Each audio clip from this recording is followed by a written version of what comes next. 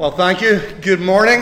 It is wonderful to be back here in Woodside. I want to begin, firstly, just with a huge thank you to you all. We are deeply grateful to you for your support, practically, financially, and most importantly, prayerfully. We are just so encouraged that here in New York, across the big ocean, miles away, people pray for our little church in Dundee, a place where most of you couldn't identify on a map. And we are so grateful that you have loved us well. And so thank you from the bottom of our hearts, and thank you in Christ. As Matthew said there, it is my joy to preach God's word to you this morning from the book of Esther. But before we do that, I'm going to pray, and then we will get stuck in together. Let me wet my whistle before we go. Let's pray together. Father, we love you. Lord, we thank you for your goodness and your grace to us. Lord, we ask as we come to consider this book of Esther, a book that never mentions you at all, that you would help us see Christ in this book, that you would show us that you are everywhere in this book. In fact, that you are not mentioned in this book in order to show us where you are when it appears you're nowhere. Lord, help us right now, we ask. Grant us grace, grant us ears to hear, minds to comprehend, hearts to love Christ and wills to obey him. We pray this in Jesus' name. Amen. Amen. Okay, so as I said, we are in the book of Esther. It is a book famous, of course, for never mentioning God. One of two, the other, of course, being Song of Solomon. Those two never mention God by name. And this book, of course, does not either. And because of that, a lot of people find this book a confusing book. Where is the gospel in this book? Where is God in this book? Where is Christ in this book? And what I want to do this morning is just unfold that. I want to start quickly with a quote from one of my favourite authors. It's not a Christian author. It is in fact Charles Dickens. He said these words in his great book, A Tale of Two Cities. He said it was the best of times. It was the worst of times. It was an age of wisdom, and it was an age of foolishness. It was an epoch of belief, and it was the epoch of incredulity. It was the season of light, and it was the season of darkness. It was the spring of hope and a winter of despair. We had everything before us, and we had nothing before us. We were all going directly to heaven, and in fact we were all going direct the other way. That's how he starts that wonderful book. And what he is doing there is painting this fact that our lives are turbulent. They are full of ups and downs, highs and lows, triumph and trial. Often these things come right on top of each other. We are, most of us, fairly good at handling good times. But trial, difficulty, hardship has a habit of exposing us. It confuses us. It throws us off balance. It causes us to question God's goodness, to doubt his love. When tragedy strikes, when difficulty raises its head, when persecution comes, when pandemics fall, we can feel like God has abandoned us. That he is nowhere to be found. At the exact moment when we, of course, feel our need for him most physically. Those famous words of David, my God, why have you abandoned me? Why are you so far from my deliverance? From my words of groaning? My God, I cry to you by day and by night, and you do not answer. And I have no rest. This feeling is not foreign to the believer. It is a feeling we find expressed often throughout the Scriptures. And yet for many of us, we make it foreign and think it is foreign to the Scriptures. The book of Esther exists to remind us of God's sovereign grace and goodness, even when we can't understand what is going on, when we feel alone, when we think he is far from saving us. The truth is, he is ruling and reigning for the good of his people and the glory of his name. You ever doubt the sovereignty of the Lord? We sang William Cooper's great hymn just there, and of course, here it is quoted in my sermon, "Judge not the Lord by feeble sense." Trust him for his grace behind a frowning providence, behind the hardships of life. For those who are in Christ, he hides a smiling face. Right? What we're going to do this morning is tackle this book in 4.5 parts. Firstly, what I'm going to do is I'm going to give you a brief story recap of the book of Esther, just to keep clear in our minds the tale, so that you can see that I'm not going to pull the points I'm making out of thin air. Anytime someone does that, ignore them. Right? Anytime they're just giving you their opinion and you can't see it in the text, it's not worth the paper it's not printed on. Right? So I'm going to show you the text, the story. Next, we're going to consider the hidden hand of God. This is the main and great theme of the book of Esther, God's sovereign grace and goodness in the midst of trial and difficulty. Third, we're going to think about our part, or Esther's part in this case. Man's responsibility. The fact that God is sovereign does not give us a bye with regards to action, or with regards to obedience. And finally, we're going to take these last 2 points together, because this is where we find the gospel in Esther. We're going to look at the fact that God will destroy evil, and in doing so will always save his people. Okay? God's judgment and salvation, revealing his glory. So that's our points. Story recap, the hidden hand of God, our responsibility, and finally, the gospel in the book of Esther. So let's quickly have a recap of this book. Chapter 1 through 2:18 really begin the story, and they set the scene through us, or for us, with what you could call booze, banquets, and beauty pageants, right? That is how the story of Esther starts. Booze, banquets, beauty pageants. Ahasuerus, or King Xerxes, is celebrating his own power, the scale of his empire. At this point, this party has been going on for a while, and everyone is quite hammered. Right, to put it plainly, after days of feasting and drinking, the king is bragging about the wealth and power and splendour of his own name and of all that he owns. And he decides he wants to display that by showing off the beauty of Queen Vashti.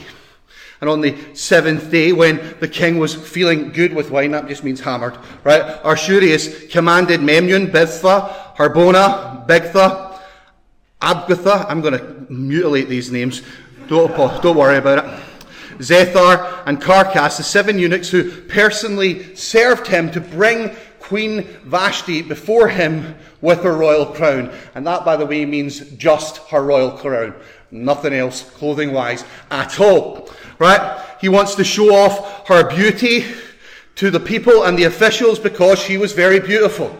And Queen Vashti refuses to come at the king's command that was delivered by the eunuchs.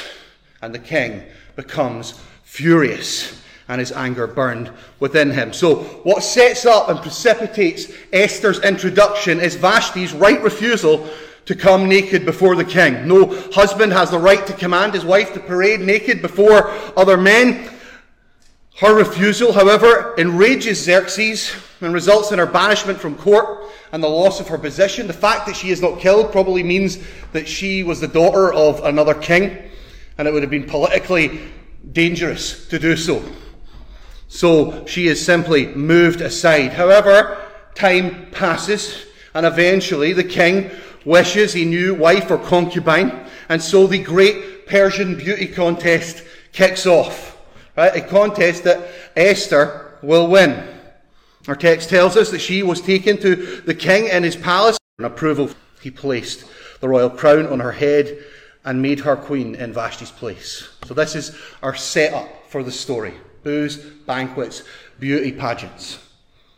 We move into the next section, and what we see is that Esther's victory and elevation to queen means that in God's providence, Mordecai, her uncle, is in the right place at the right time to overhear a plot to assassinate King Xerxes, and he is ultimately able to foil this plot. This plot, however, results in chaos in the royal court.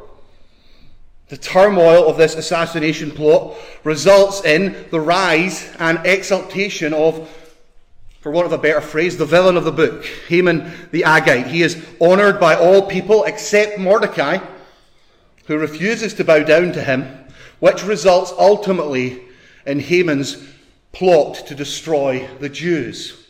Now, Haman is a descendant of Agite, or Ag, the king of the Amalekites.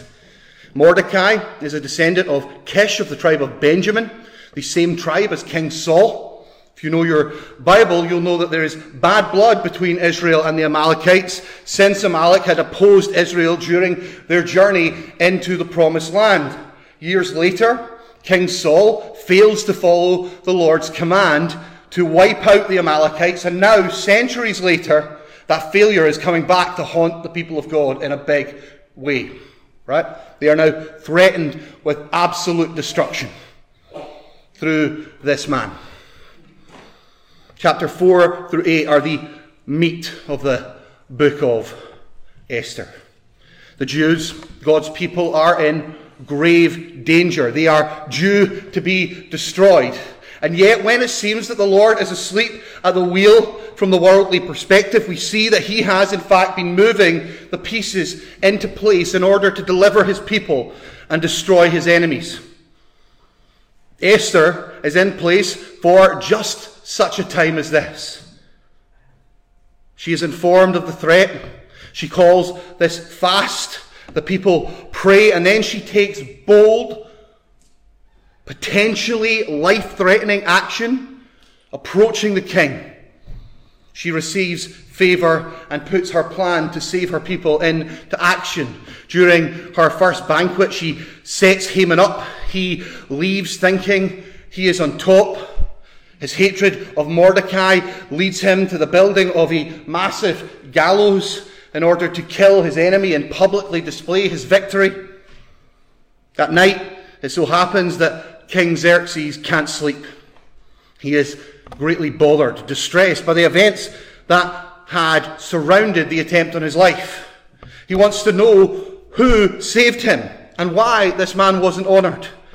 By morning, Mordecai is revealed as Xerxes' saviour, and he is exalted and honoured. And now Haman knows the gig is up. At Esther's second banquet, Esther reveals his plot, and eventually Haman ends up swinging from his own gallows, and all his possessions are given over to Mordecai. The Lord rescues his people through the destruction and judgment of his enemies. And then in chapter 9 through 10, we see this salvation goes to all God's people. The Jews are saved, their salvation accomplished, as the enemies of God and the enemies of the Jewish people are crushed. And the book finishes with God's gracious salvation being celebrated and memorialized. So that's the story of the book of Esther. God sovereignly orders all things for the good of his people, for their salvation, for the destruction of his enemies, for the glory of his own name. And that's not bad for a book that never bothers to mention him by name. Right? It's fairly impressive. Derek Prime writes this. He says, what we are seeing in the book is Satan's activity, traceable throughout the Bible. His tracks may be discerned again and again through various aliases he employs. In this case, it is that of Haman. Satan, the enemy of our souls, is endeavouring to destroy the Jews, the people through whom the seed, the Messiah, is to be born into the world. He wants to make null and void the promise of God. He wants to take away the hope of a Redeemer. The same enmity that inspired Haman also inspires Herod to give orders to kill all boys in Bethlehem and its vicinities 2 years and under, in accordance with the time Herod learns from the Magi. As Jesus explains to the Samaritan woman, salvation is from the Jew. God, however, is committed to preserving his people, so that salvation might go out into the ends of the earth. Even though they had failed him so often, it is because of this truth, his promise of hope to the world, that the salvation of the Jewish nation at the time of Esther is so important. God's protection of his people is the protection of the offspring of the woman through which all hope comes. This is the book of Esther. So that is the story recap. I want to spend the rest of our time just drawing out the major themes of this book and trying to land the lessons they teach. The first lesson, the great lesson of the book of Esther, is to see the hidden hand of God. The book of Esther, as I said, is famous for never mentioning God. I had recently, and I'm going to name drop, and it's going to be like a clang here, the great privilege of driving about Dr. John Piper when he visited Scotland. And I told him I was preaching this book that weekend. And he said this in the car. He said, the author of Esther intentionally doesn't mention God so that we would learn that even though you can't see him, he's everywhere. He's all over the book. Because he's everywhere. All the time. In the darkest moment, it is easy to feel alone, to feel abandoned, when it is all on top of you. When your family seems to be disintegrating around you. When the phone rings in the middle of the night with tragic news, when the shock diagnosis lands, when you feel so low, so flat, that all you want to do is hide, to pull the duvet cover back over your head and sleep away the sadness. When your heart is sickened and hope is snatched away, in those moments of trouble and trial, it is easy to doubt. It is those times we cry, my God, why have you forsaken me? Where are you? What are you doing? Why me? How could you let this happen? Maybe I'm just kidding myself on. Maybe he doesn't care. Maybe he isn't there. Books like Esther, the story of Joseph, the book of Ruth, the tale of Job, the life of Christ and his apostles are recorded in such detail, painful, crushing detail at times, in order to remind us that trial and tribulation are the norm of God's people. And it reminds us that he is in control and loves us in the midst of trial. They do this by showing us life, real life, through the long lens, in order for us to learn to interpret the now and the beginning in light of its ending. They show us what Paul means when he explains, we know that all things work together for the good of those who love God and are called according to his purpose. It shows us what it means when the proverb writer says that the law is cast in the lap and every decision is from the Lord. Those are comforting truths if you understand the end and if you interpret now in light of the end. That proverb is only a comfort if we learn to trust that the Lord is good. Seeing the big picture helps us recognize God's infinite love and his care for us. Esther shows us this as we watch the Lord order chaos in order to bless and save his own. What's the application here? What do we need to know here? Well, we need to know that the Lord is trustworthy. It's a warning from one of my favourite smart dead guys, C.H. Spurgeon. He's asked what it means to believe that God is sovereign, and he says this. He says, I hear one say, well, sir, you seem to be a fatalist. And he says, no, far from it. There is just this difference between fate and providence. Fate is a blind thing, and providence is full of eyes. Fate is blind, a thing that must be. It is an arrow shot from a bow that will fly onward but have no true target. Not so with providence. Providence is full of wisdom. There is a design in everything, an end to be answered. All things are working together and working together for good. They are not done because they must be done. They are done because there is a reason for it. It is not only that the thing is, but that the thing must be because it is right and good and should be. God has not arbitrarily marked out the world's history. He has an eye to the architecture of all things, of the perfection of all things. When he marks out the aisles of history and places the pillars of events, he is building the great tapestry of time. He is controlling and ordering things, and you are therefore secure in his hand. He loses none. He keeps hold. Let's move on to our next point. This idea of human responsibility. Esther, like the book of Ruth, shows us clearly that God is sovereign. He is the ruler of all things. He is governing history for the good of his people and the glory of his name. However, Esther also forefronts, in the passage we saw and read earlier, our responsibility. The threat that Haman presents to the people of God requires action. And the Lord had uniquely placed Esther and Mordecai in a position to intervene, and therefore they absolutely must do so. Right? Esther summons one of the king's eunuchs who attended her, dispatches him to Mordecai to learn why he is out in the street crying and wailing.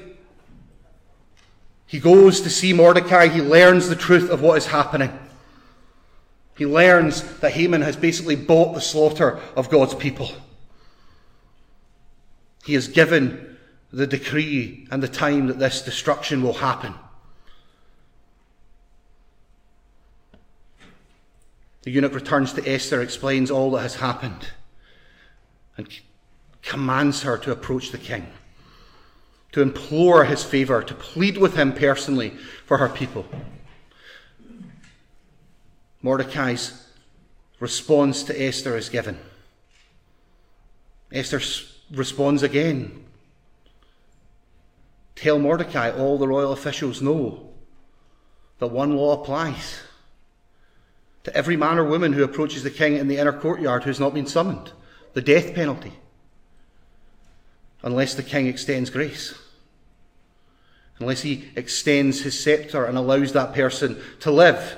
And I've not been summoned to appear before the king for 30 days.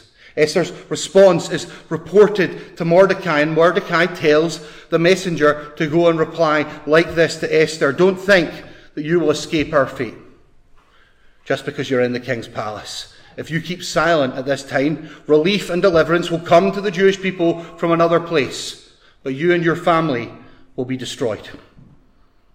Who knows? Perhaps you have come to your position for just such a time as this.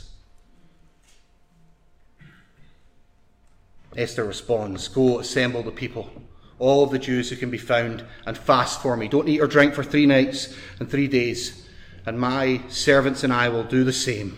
After that, I will go to the king, even though it's against the law, and if I perish, I perish. So Mordecai went and did everything Esther commanded. These verses show us that Mordecai is absolutely confident in God's deliverance of his people.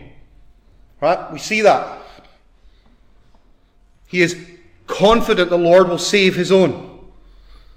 He is utterly certain that God is in control, and yet this fact does not cause him to let Esther off the hook. No, it drives him to demand right action from her. You see that? It drives him to demand right action. A proper understanding of the doctrine of the sovereignty of God will always drive us to right action, rather than idle irresponsibility or complacency. When you understand that God is in control and has ordered all things, you understand that you're where you are because he put you there for that time. And you are intended to obey him where you are. God is sovereign. He will save his people. But he has put you where you are, just as Esther was put where she is, and she must act. She is raised up for such a time as this, which is precisely what Esther does. She calls for the fast, and the people pray, and then she steps out in faith. She takes decisive, bold, risky, life-threatening, obedient action. James, of course, says this: what good is it, my brothers and sisters, if someone says, I have faith, but do not have works? Can such faith save him?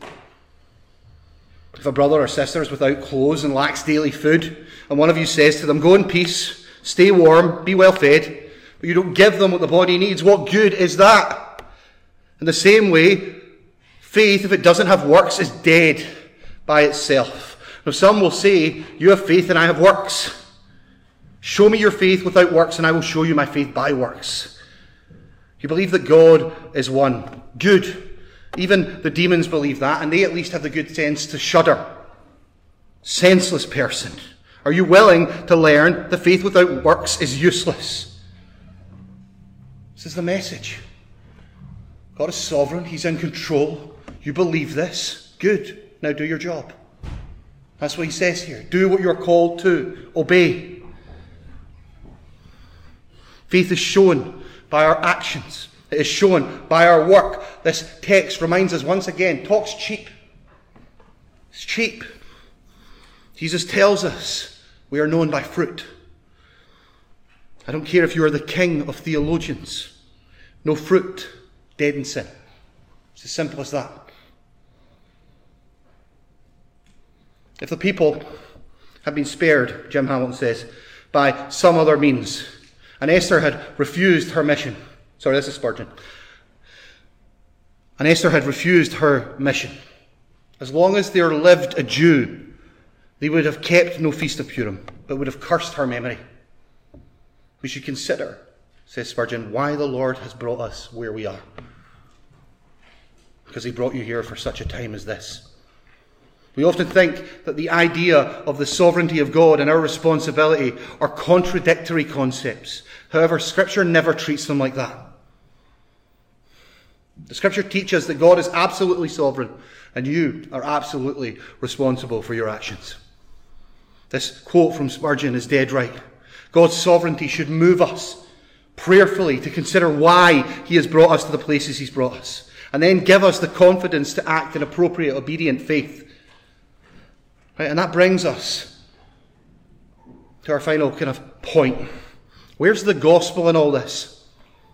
Where is the good news in Esther? Well, it's this: God's glory in salvation through judgment. When I wrote this sermon, I sat down with an intern at the time, and he asked me just this question: where is Jesus in this book? Where's the gospel? And it's a fair question if you're unfamiliar with the book, combined with the fact that it doesn't mention the Lord. Where's the gospel? You tell me, I'm sure Matt tells you, that scripture, that the gospel's found in every book of every page of the scripture. Where's it here? Well, here it is. In Esther, the seed of the serpent, Haman, who descends from those Saul should have put under the ban, is at enmity with the seed of the woman. Mordecai, an exiled Jew, finds his only defence in an orphan girl whom he has taken into his care. And out of the mouths of babes and infant, God establishes his strength. He uses the weak to bring down the strong. In God's providence, Mordecai and Esther, like Joseph before them, are Jews raised to prominence in a foreign court. And in a surprising reversal, against all expectation, Haman is hanged on the gallows he built for Mordecai and Esther.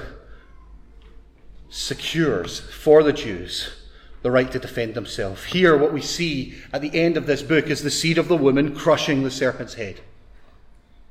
Judged for covenant infidelity and exile, the Jewish people are saved through the judgment of their enemies for the glory of God. And that is the gospel, right? God raises up a leader, a chosen leader, to save his people. This leader faces death in order to save his people by crushing their great enemy. There's the gospel. Esther here faces the wrath of the king in order to deliver her people from the wrath of the king. Just as God provided Esther to deliver his people, he has provided Jesus to save us. He, like Esther, faced the wrath of the king. And instead of finding favour, he earned crushing wrath in our place. He took that wrath that we deserved. Jesus died in our stead, and in doing so, he was crushed. And so were our great enemies, Satan, sin, death, and the grave. The book of Esther, like the rest of the scriptures, is a glorious technicolor display of the fact that the Lord, for certain, will always crush evil. Our God is good and holy and righteous, and he will by no means allow the guilty to go unpunished. The scriptures remind us again and again that it is appointed for man to die once and face judgment. And here's the truth. It's a clean fact. All of us in this room will one day stand before the judge of all the earth. You will give an account for your life. And that judge requires perfection. And you, like me, are as far from perfection as it gets. On that day, your only hope will be plead the perfections of another, or face punishment that you deserve. Plead the perfections of Christ in your place, or receive the wrath of God. If you are here today and you know not Jesus, understand this: you are in grave danger. Even if it's all going great, even if you think you've got life figured out, even if it is, as we would say in Glasgow, cushy, and you've got it all under control, one day you will find yourself just like Haman, under God's wrath. You didn't see it coming. You couldn't stop it happening. God is not mocked, and all men reap what they sow. It's a fact. And I beg you, hear this. I beg you, take it seriously. Recognize the danger you are in. Understand that hell is in fact hot and eternity is in fact forever. And if you are outside Christ, you go there. And it's inescapable. It might sound hard and it might sound harsh, because it is. But it's also just and righteous. And I'm telling you this because I don't want you to go there. I'm begging you, flee for sin.